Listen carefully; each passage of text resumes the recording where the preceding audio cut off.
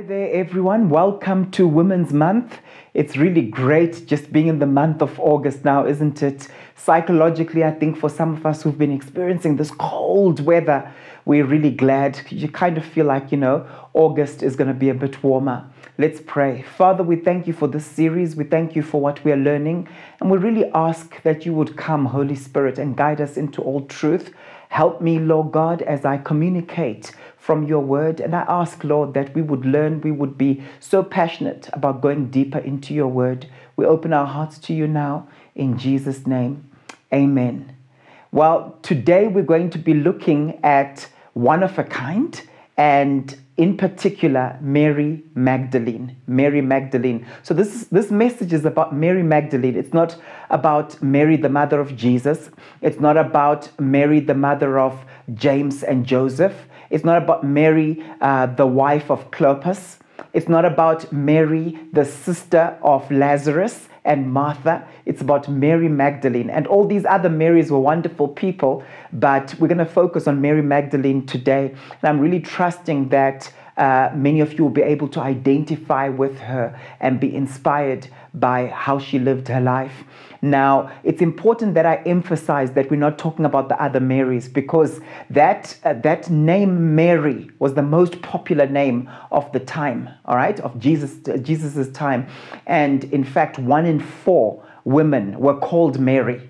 Mary is a powerful name. It actually means bitter or strong, all right? It can also mean rebellious. All right, so the name meaning isn't always that great, but when you name yourself after some of these Marys in scripture, you see the power of it, okay? It's derived from a Hebrew name, Miriam, okay? Mara, bitter, okay? Some of you remember that from the Old Testament. So a lot of women had this name, and this is actually what causes a lot of confusion with regards to Mary Magdalene, because sometimes what people do is they conflate the different accounts of various Marys, and then they lump them all into one category. And we'll talk about that a bit, because it's actually affected Mary Magdalene's brand quite a bit. Okay, so there were a number of Marys in scripture, right?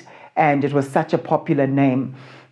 And I also want to just say this, that Mary Magdalene, her brand was affected partly because a lot of people would take unnamed women in scripture, especially women who came from a background of immorality, and they would then say, oh, that was Mary Magdalene, okay? And we'll also touch on that a little bit, all right? So these things did affect her brand, and I want to go into detail with regards to this. So there's a section of this message that I'm going to cover with you where I'll actually be talking about redefining Mary Magdalene, okay? In Luke chapter 8, verse 1 to 3, it says, after this, Jesus traveled about from one town and village to another, proclaiming the good news of the kingdom of God.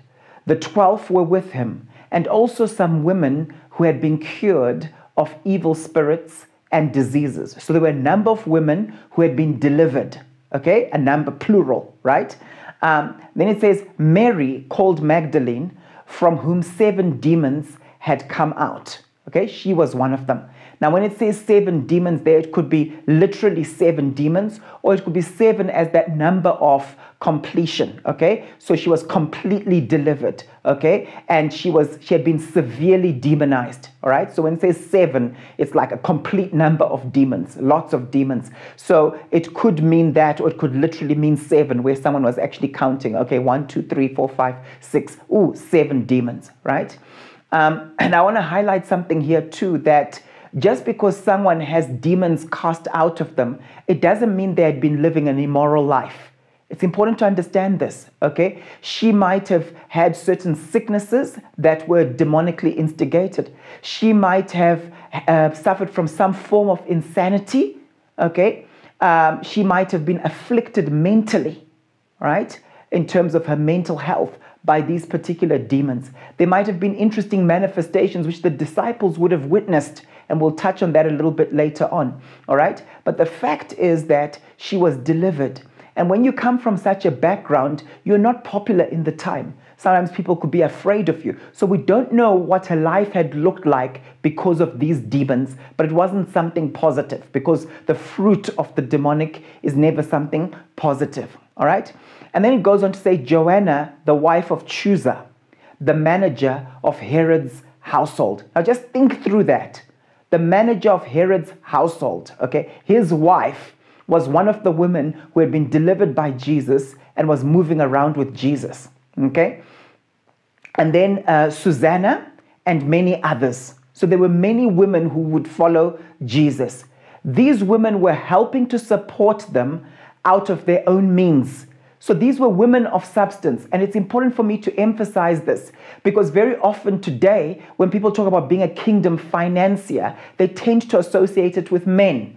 A lot of groups in churches full of kingdom financiers, it happens to be men. And somehow the women end up thinking, you know what, I'm just called to pray, or I'm just called to serve in hospitality. And very subtly, we have certain areas of the church where women gravitate towards and where men gravitate towards. I want to encourage you. It was actually women who financed, okay, Jesus's missions. It specifically talks about the women. It doesn't mention men actually in terms of this. And I want to encourage you, those of you who are women, maybe you are entrepreneurs out there, and you feel called to give, and you believe that you've got the grace of giving and it's something you want to do, step up and do it. Because these women, they had experienced deliverance, and in that place of gratitude, they were like, you know what, we will help to support Jesus out of our own means. And I think that's so powerful. And it's so interesting because they saw Jesus as their rabbi. And this was unheard of in those days, for a woman to actually have her own rabbi and to be following someone like Jesus. All right? So Jesus was actually setting the tone of what he wanted the church to actually look like. All right? Women were given an equal place, and they were given that sense of dignity. So I'm wanting to emphasize that this was not normal. All right? Jesus was coming through with a different culture here. All right? And so they did this. They supported Jesus out of their own means. Now, these verses need to actually encourage you. They need to encourage us, and they need to define a church culture that we need to have. And I find it interesting because Mary Magdalene was definitely a team player, right? As she's mentioned amongst these other women a number of times in scripture, all right? She was not a lone ranger. It's important to actually understand that. Now, her name, Magdalene, when we say Mary Magdalene, it's because of where she was from. She was from a town called Magdala, right, which is about 3 miles away from Capernaum. It was on the shore of Galilee. It was a thriving town. It was very populous during that time. There used to be a lot of fish processed there. And then it also had added to its wealth. They were into dyeing. They were into textiles. All right, there were textile factories there. And so the wealth she ended up having was probably an outcome of where she actually came from. Okay, and I wanted to just emphasize that she was described as a woman of substance, and was probably linked to the fact that she maybe had some business she had come from, or a family business from Magdala. Magdala, by the way, means a tower or a castle. Now, because there were so many Marys, you had to actually then put some kind of suffix to it, right? And say, oh, Mary from Magdala, right? Mary from Bethany, all right? So Mary, the sister of Martha, you would say that's the Mary from Bethany, right? Mary Magdalene is mentioned 14 times in the gospel, and in 8 of the 14, she's named in connection with other women. She was not a lone ranger. But interestingly, those times when she's mentioned with those other women, all right, those 8 times I'm talking about, she heads up the list. And I think that's quite interesting. She was obviously a leader in that environment, right? 5 times she's mentioned where she is alone, and that's in connection with the death and resurrection of Jesus, and we'll go into that. And in one instance, her name comes after the mother and the aunt of Jesus. Okay, so it's believed that Salome, who's mentioned around the time of the cross, that she was Jesus's aunt. All right.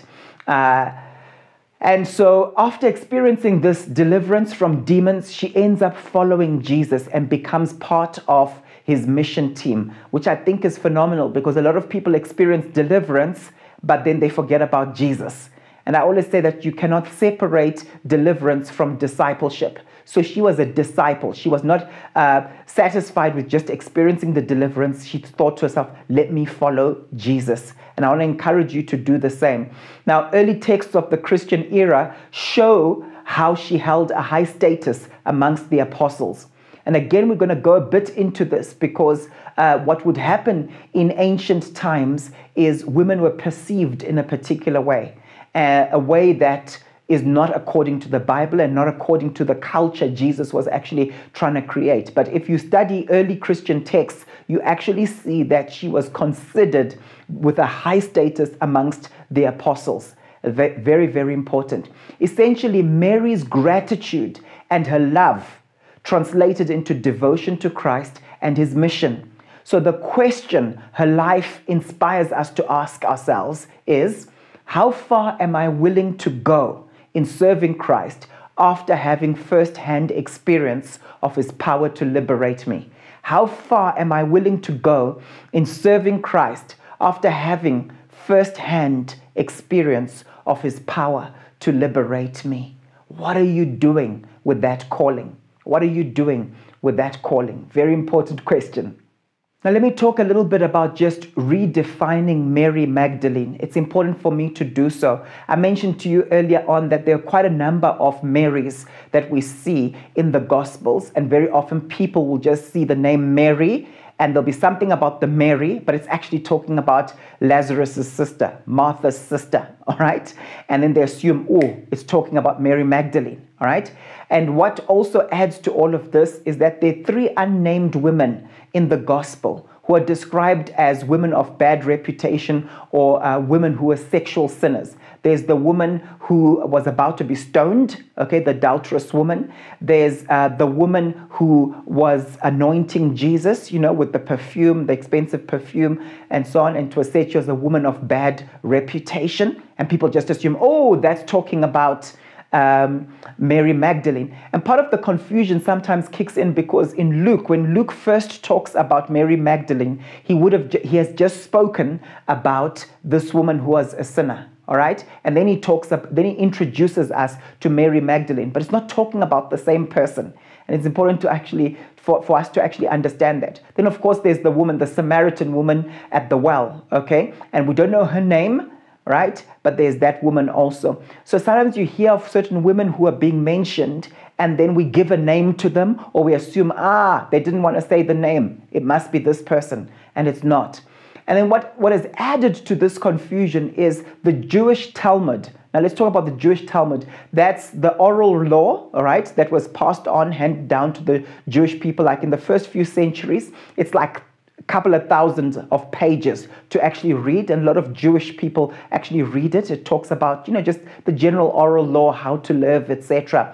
All right. Obviously, some great treasures there. But the Jewish Talmud actually affirms that Magdala, the place she came from, was notorious for harlotry and doesn't exist today because of that. All right. And because Mary was from there, right? And the first reference, as I mentioned, from Luke is after the account of the sinful woman. People have built the idea around her of being a sexual sinner, yet there's actually no evidence of this. All right. And it's not to say that, we look down on sexual sinners. It's just that the Bible doesn't say so. And it's actually affected her brand because a lot of people just box her into this category of, you know what, she's a repentant prostitute. That's what she is, okay? That's the way she's been branded. And yet Scripture doesn't show any evidence of this, okay? Someone else put it this way, stating that from the New Testament to the Da Vinci Code, remember that novel and movie, her image has been repeatedly conscripted, contorted, and contradicted. Mary has been represented in many different ways throughout history, especially during the Baroque and Renaissance periods, right? Remember that it's sort of 1600s. If you look at some of the pictures that were drawn about her, voluptuous, almost sensual type of paintings that were done, all right? Which don't represent her at all, all right? In a novel and a film, she has been portrayed as the secret wife of Jesus. Yeah, that's how bad it becomes, almost blasphemous. She's elusively identified in scripture. And as a result of this, many people, many of us historically, have actually opened ourselves up to myths about her. And I could list myth after myth after myth, about her death, about where she ended up.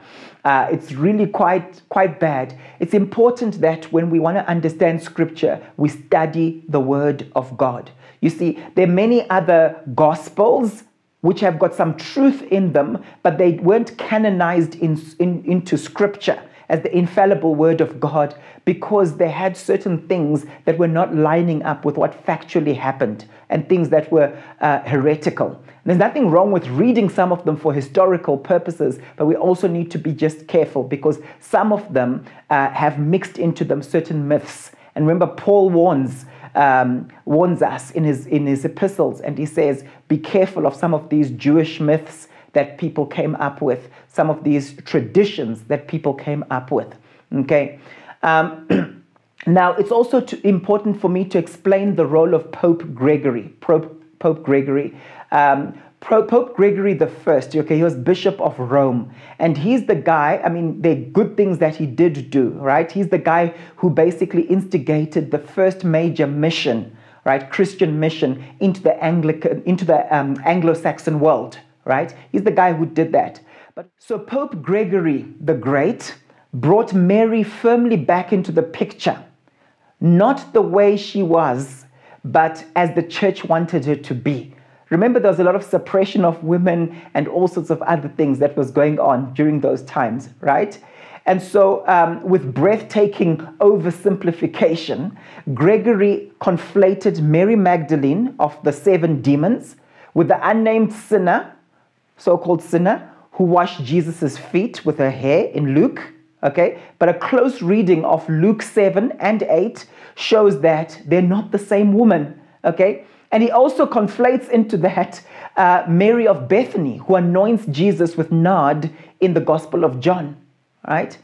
And so it's interesting when you just unpack that a bit. In John Trigilio's book, Saints for Dummies, he states, because of the legends saying that Mary Magdalene had been a prostitute, she became the patroness of wayward women. And in the 18th century, moral reformers established what they called Magdalene asylums to help save women from prostitution. Okay? Yet there was no link with Mary Magdalene, but that was the belief about her. The ancient Roman world was rife with flesh-hating spiritualities. So you had the Stoics, you had the what was called the Manichaeism, you had Neoplatonism, which influenced Christian thinking and also resulted in the disempowerment of women. And in all of this, we must see a pattern in how Jesus redeemed broken women. There was a way in which Jesus related to women who had come from a background of brokenness. If you think of the Samaritan woman at the well, who Jesus told to go and preach to her people after she wanted to follow him, she did preach to them and was probably instrumental in birthing the church there in Samaria, where Philip the evangelist ended up going and reaching out to people and then calling Peter and John, and we had Simon the sorcerer, who I spoke about last week. Okay, that was all Samaria. She probably did the legwork for that. But let me ask you a question. How do you view that woman? Do you see her as this mighty evangelist? Would you even call her that? Or do you just see her as a sinful, unstable woman who had a conversation with Jesus? Again, an important question, you see? So there's this hypersexualization of women in the gospel where people will look at women and then they would come up with all sorts of inferences instead of actually acknowledging that, wait a minute, this was a powerful woman of God, powerful preacher, powerful evangelist, and we need to acknowledge them in the way that they really are. Okay?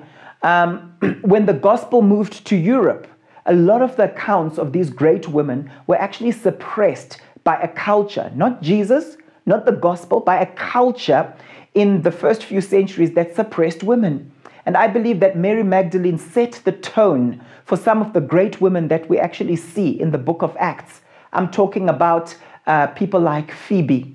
I'm talking about people like Junia. You know, Junia is described as an apostle. Yes, an apostle, a female apostle, right? And Priscilla. Remember Priscilla and Aquila and her husband Aquila. Look at Romans 16 verse 7. Greet Andronicus and Junia. Junia spelled Junia. All right? And that's important because it's a female name. And look what she says, what it says. My fellow Jews who have been in prison with me, they are outstanding amongst the apostles, and they were in Christ before I was. You know, it's very interesting, and I mean, we can go on a bit of a rabbit trail here, but it's interesting because you have people like Chrysostom, and some of you might have read his writings and so on, and he was just blown away by this, saying Junia must have been an amazing person, not just part of the apostles, right, but also great amongst them, outstanding amongst them, right? A few centuries later, you have other guys saying, okay, let's examine this now. For this person to have been described this way, it must have been a man, not a woman. That's what was happening in terms of oppression and suppression of women. And that's why you'll find that in later translations, it's spelled with an S at the end, okay, Junius, which makes it a male name, okay? And that's how strong the prejudice has been. In Eastern Orthodox tradition, Mary Magdalene travels to Rome, where she ends up preaching to Tiberius, then settles in Ephesus in northwest Turkey with Mary, the mother of Jesus, and the Apostle John. Okay, that's Eastern Orthodox tradition. Okay, we don't really know because, you know, other accounts place her in southern France or even in India with the Apostle Thomas. And I think sometimes people like the idea of, oh, okay, Mary ended up fairly close to us. You know what I mean? Right? So we don't really know. According to Chilton, he's done a lot of research. She returns to Magdala, where she continues preaching, healing, and anointing. Remember when Jesus sent out the 70 and the 72, it included the women. And these people came back saying, wow, we've seen these demons being cast out of people. Even demons are obeying us. It wasn't just a group of men. All right? And she would have been amongst those people. And I'm sure she would have been strong in terms of her deliverance ministry because she had experienced it for herself. She knew it was real, that Jesus cast out demons. Well, so can I, right? She would have had that mindset.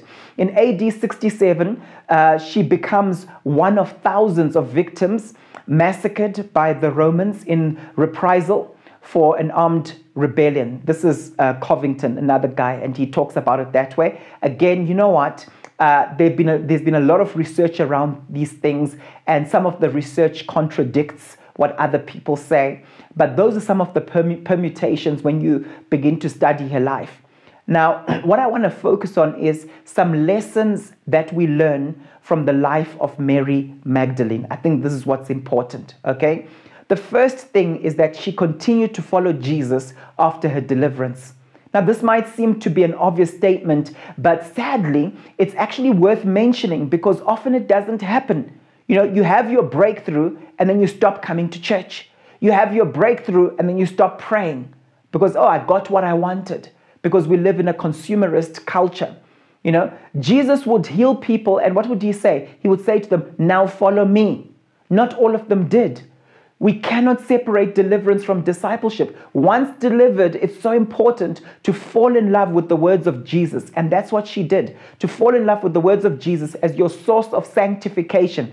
That's what Jesus said that. He says, you'll be cleansed by my word in you, right? This is exactly what Mary did, you know. And in those days, remember, and I said this earlier on, it was unheard of for a woman to be a disciple, right, under a particular rabbi. Yet she was. And it shows us something about Jesus and what he wanted to do in terms of affirming women, right? And it shows us something about Mary, that she was willing to do so. In Matthew chapter 27, 55 to 56, many women were there watching from a distance, Okay, this is during the time of the Passion. This is the time where Jesus was going to the cross and so on, right? They had followed Jesus from Galilee to care for his needs. So they were practically serving Jesus, okay? Financially and also physically taking care of his needs.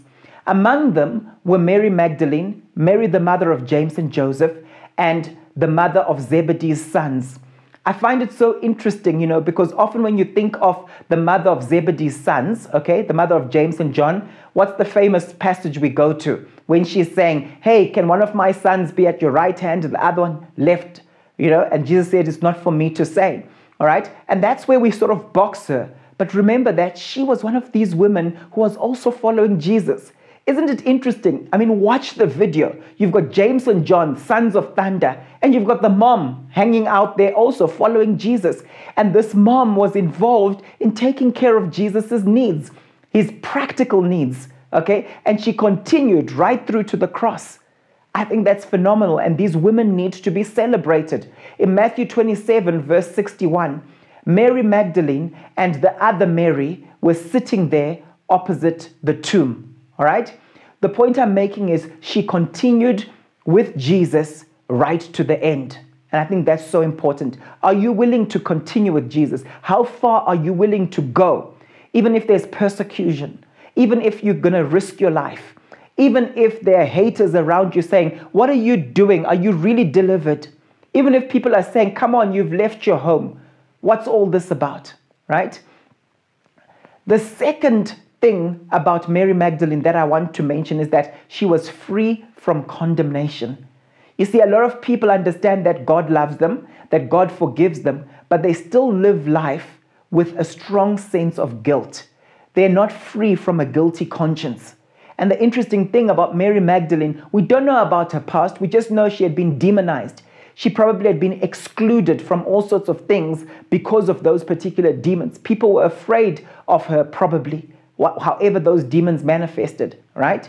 So you were not popular in scripture, right? In the Bible days, you were not popular or well-liked if you had demons. It's important to understand that, right? There was a strong stigma around this. People might have been afraid of her based on how these demons would have manifested, right? The demons could have affected her severely, mentally, right? Remember how the disciples were not shy about chasing children away from Jesus. And I can tell you right now, with unrenewed minds, they would not have been shy about saying certain things that might have excluded some of the women who are around there, especially the ones who had issues from beforehand, all right? We don't know how she had been treated. Okay, so one wonders, what is their attitude like towards her? We know that Jesus was very gracious toward her, but it might not have been the same with the disciples. It might have been a learning process for them. I don't know. Okay, I don't know. Maybe they were nice to her because she helped from her own substance, She helped them out and served them. I don't know. All right. But the point is, she was no longer carrying any sense of exclusion or condemnation. She had been completely delivered by Jesus. You see, Jesus treated her with dignity, and she internalized that and continued to walk with him. Many people reject themselves before they can be rejected. Have you noticed that? Oh, the church doesn't like me. Oh, they don't treat me nicely. The pastor doesn't visit me like he visits other people. And you reject yourself before you can be rejected. But it's amazing how she continued with Jesus. She focused on the main thing. She kept the main thing, okay? People had obviously witnessed her deliverance. Just think about that. The people who had started following Jesus before her, right? They had witnessed her deliverance. They had seen the before, and now they were experiencing the after. And maybe they still doubted the after. And despite all of this that she had been through, Jesus still elevated her and treated her as an equal amongst the rest, of the men and women. And she internalized this. Have you internalized how Jesus sees you? In Mark chapter 16, I'm going to read from verses 1 through to 9. When the Sabbath was over, Mary Magdalene, Mary the mother of James, and Salome bought spices so that they might go to anoint Jesus's body. Okay, so this is when Jesus had died on the cross. Very early on the first day of the week, just after sunrise, they were on their way to the tomb, and they asked each other, "Who will roll the stone away from the entrance of the tomb?" But when they looked up, they saw that the stone, which was very large, had been rolled away. As they entered the tomb, they saw a young man dressed in a white robe sitting on the right side, and they were alarmed. "Don't be alarmed," he said. "You're looking for Jesus, the Nazarene, who was crucified. He has risen. He is not here. See the place where they laid him. But go, tell his disciples and Peter, he is going ahead of you into Galilee. There you will see him, just as he told you." Trembling and bewildered, the women went out and fled from the tomb. They said nothing to anyone because they were afraid. Now watch this. When Jesus rose early on the first day of the week, he appeared first to Mary Magdalene, out of whom he had driven 7 demons. Isn't that so powerful? It's not great having that stigma, but I believe that in the Gospels it's mentioned because they were also blown away by this. This is the woman who had those 7 demons, and now this is the same woman that Jesus appears to first, completely free from condemnation. And isn't that Jesus? Isn't that Jesus? That this person who had been ostracized is now the one he chooses to reveal himself to. And I believe, like others do, that Jesus actually knew the power of her ministry, right? It wasn't just some random thing that I'll appear first to this person. He wanted to use that. He knew that she would be a preacher of the gospel. She wasn't going to be quiet about it. He wired her so that she can carry this message. Imagine, she was the first person to do so. I just think it's awesome how Jesus operates. So she was freed from condemnation, and so are you. I don't know how many demons you've had in your life. I don't know what you were bound by in the past, but Jesus is elevating you right now. This is so important to understand. You can be that person who ends up preaching the gospel, right? Some people, you see, they're like, yes, I know that Jesus accepts me, and I'm just grateful that I'm now going to heaven. But Paul, no, me getting up and preaching, no. That's for those other people. Be very careful of that. Jesus elevated Mary Magdalene, and he wants to elevate you too. The third thing I want to talk about with regards to Mary Magdalene is that she remained with Jesus and did not deny him, right? She was one of the women that stood right by him to the end, even in the face of danger, right? And I know some people have got this thing of like, oh, so it means that the women were really the brave ones and the men were the ones that were fearful. Okay, we mustn't get too carried away, because if you do the research, you'll see that it was more likely that the men would have been either killed or thrown into prison, more so than the women. Okay, they weren't about to just go and grab a hold of Mary, the mother of Jesus. Yes, you followed Jesus, let's throw you into prison. Okay, that kind of thing happened a bit later on when the persecution was happening, with Nero, etc. So they did face persecution, but those men who were in hiding, to be honest with you, they could have also been lumped into the same category as Jesus. Having said that, the women were brave. The women were brave to be out there by themselves at night doing what they were doing and with no idea of what could happen to them. So let's not take away from that. But we don't have to make comparisons, okay? So she stood by him. She appeared to have this quiet devotion to Jesus, okay, that was very practical, as opposed to some who were very vocal, not mentioning any names, okay, and yet sometimes were inconsistent in terms of how they followed Jesus. Yes, no, me, I won't deny you, Jesus. Okay? But then ended up denying Jesus. Whereas there was this quiet devotion, quiet commitment that Mary seemed to have.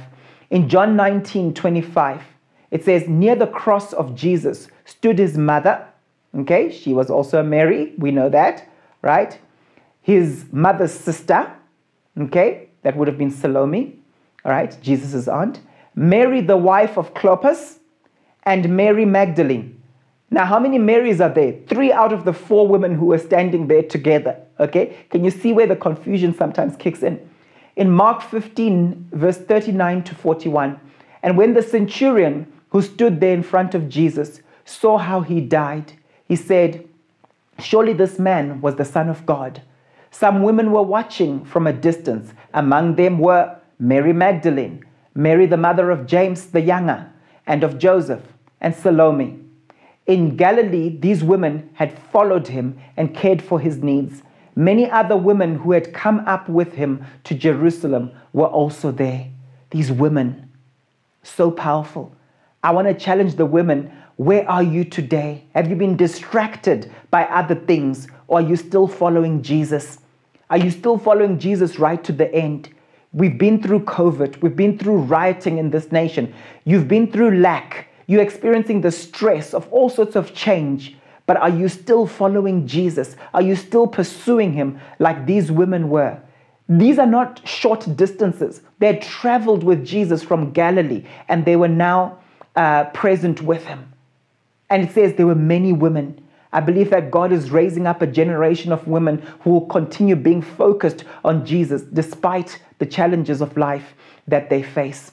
The fourth thing I want to share with you with regards to Mary Magdalene is that she recognized Jesus' voice. Jesus knew her by name, and she knew his voice. Elsewhere in scripture, we are told that my sheep know my voice. And she's such a good example of this. In Isaiah 43, verse 1, it says, "But now, this is what the Lord says, He who created you, Jacob, he who formed you, Israel, do not fear, for I have redeemed you. I have summoned you by name. You are mine." Do you recognize Jesus' voice? In John 20, verse 16, when Jesus had risen from the dead, Jesus said to her, "Mary, Mary." And that's when she realized, this is not just a gardener. This is Jesus. And she responded, "Rabboni," okay, Rabbi. So Jesus also knows you by name. Do you recognize his voice when he calls you? Think about it. Initially, Samuel didn't recognize God's voice. We spoke about Samuel a few weeks ago, right? He needed Eli to say, "Hey, you know what? That could be God speaking to you." Do you recognize the voice of Jesus when he speaks to you? Mary did. She recognized his voice. Do you recognize his voice? His voice is something that you learn through intimacy. His voice is something that you learn through close relationship with him. Knowing his voice activates obedience despite your emotional state. That's what I get out of this. Because when she recognized his voice, remember how fearful she had been, right? Think of the environment. But when she recognizes his voice, she obeys his instruction. Do you know the voice of the Lord? One of the reasons we often don't obey is we're not too sure. Lord, is this you or is this just my emotion? Right? In John 20, I'm going to read from 11 to 18. "Now Mary stood outside the tomb crying. As she wept, she bent over to look into the tomb and saw two angels in white seated where Jesus' body had been, one at the head and the other at the foot. They asked her, 'Woman, why are you crying?' 'They have taken my Lord away,' she said, 'and I don't know where they have put him.'" Amazing, just the anguish. And the way John writes this, some of the scholars are just blown away, just in terms of his Greek and just I don't want to call it the poetic nature of it, but the pathos, the emotion that comes through as she's speaking. I think it's just amazing. All right. "They have taken my Lord away," she said, "and I don't know where they have put him." At this, she turned around and saw Jesus standing there, but she did not realize that it was Jesus. He asked her, "Woman, why are you crying? Who is it you are looking for?" Thinking he was the gardener, she said, "Sir, if you have carried him away, tell me where you have put him, and I will get him."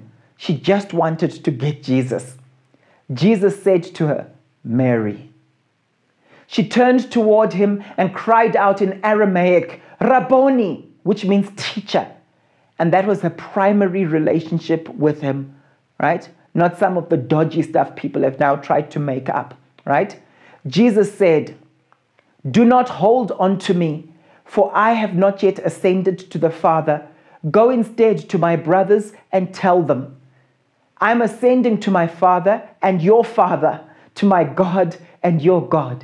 That's inclusive language that Jesus was using. He was basically saying, we'll be together one day, right? Mary Magdalene went to the disciples with the news. You see, she had heard the voice of the Lord Jesus, and it activated obedience. I have seen the Lord. And she told them that he had said these things to her. Now, when you read further, you see that they didn't really believe her, right? And then Peter and John went, and wanted to see for themselves. Now, think about it. I don't know how she had been tormented by those demons. What if she had been schizophrenic, for example? What if it was demonically ignited mental illness, right? If you just think about it, they might have been thinking, this woman who used to see visions and see things, maybe she's seeing things, okay? That was the level of the unbelief at the time. But I just want you to know this morning that she understood the voice of the Lord. She knew the voice of Jesus, and it activated obedience. And I think that's so powerful. The fifth thing I want to share with you concerning Mary Magdalene is that she was the first to share the gospel. For those that try to suppress the role of women with regards to the gospel, they need to consider the fact that Jesus chose to first reveal his resurrected self to a woman. And then he commissioned her to share the news with the others. Now, if you look at the principle of first mention there, the first person was actually a woman. How dare we say, oh, no, sit back. It's just the guy's job to do this. How dare we say that, right? Now, I don't necessarily encourage you to read it, but there's some ancient texts that have been found, okay? And it's the Gospel of Mary, okay? It's called the Gospel of Mary, not written by her, probably written by people who recognized her authority, okay? So it wasn't canonized into scripture for various reasons that I'm not going to go into, right? But the Gospel of Mary actually illustrates how the disciples asked her to unpack that experience that she had had with the resurrected Christ, okay? And there were dynamics around it all and so on, which is just quite interesting. I'm going to read Luke chapter 24, verses 5 through to 12. In their fright, the women bowed down with their faces to the ground, but the men said to them, "Why do you look for the living among the dead? He is not here, he has risen. Remember how he told you while he was still with you in Galilee, the Son of Man must be delivered over to the hands of sinners, be crucified, and on the third day be raised again." Then they remembered his words. Isn't it powerful when you remember the words of Jesus? When the Spirit of God brings them to remembrance, everything then changes. When they came back from the tomb, they told all these things to the 11 and to all the others. It was Mary Magdalene. I like just how she's honored here, and actually mentioned by name. It was Mary Magdalene, Joanna, Mary, the mother of James, and the others with them who told this to the apostles. I like how it's mentioned there, all right? But they did not believe the women because their words seemed to them like nonsense. Now that tells you something about the mindset of these guys, all right? Because what has been described is exactly what Jesus said would happen. But they still didn't believe, and they thought this is nonsense. And that's why we must move away from this mindset of like, oh, women, they're emotional. It's a spirit of chauvinism that does not reflect the heart of Jesus. Okay? Peter, however, got up and ran to the tomb. I like his action orientation. Okay? Bending over, he saw the strips of linen lying by themselves, and he went away wondering to himself what had happened. I'll tell you what had happened. Jesus had risen from the dead, which is what he said would actually happen. I pray that you're inspired by the life of Mary Magdalene, whether you're a man or a woman, and that there's that devotion that's ignited within you to say, I will follow Jesus, I will serve Jesus right to the end, stemming from a heart of gratitude. He's delivered me, he's freed me. I'm so grateful. Let me now go and do this for other people.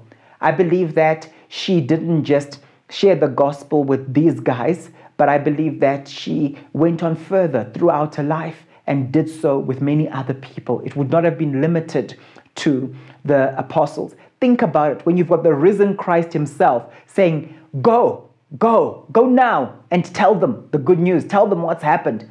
I believe that she would have applied that across the board. Imagine the things that counts she would have been giving to many people, saying, guys, this is what happened. I saw Jesus, and Jesus said, I must tell you this firsthand. I think that's so honorable. Let's pray. Father, we thank you for your goodness, and we thank you for the example that Mary Magdalene was. And we pray, Father, that many would be inspired by her life and how she lived it and how she was devoted to you. Lord, I pray for those out there who have a vision to serve you practically, who have a vision to serve you with their substance, who have a vision to preach the gospel like she did, that they would rise up regardless of background, regardless of how much deliverance they've had to go through, but that they would know that you've counted them as worthy. And so indeed they are. May they internalize how you see them. And Lord, may we all recognize your voice when you call us. May that activate obedience in our hearts. We pray this in Jesus' mighty name. Amen.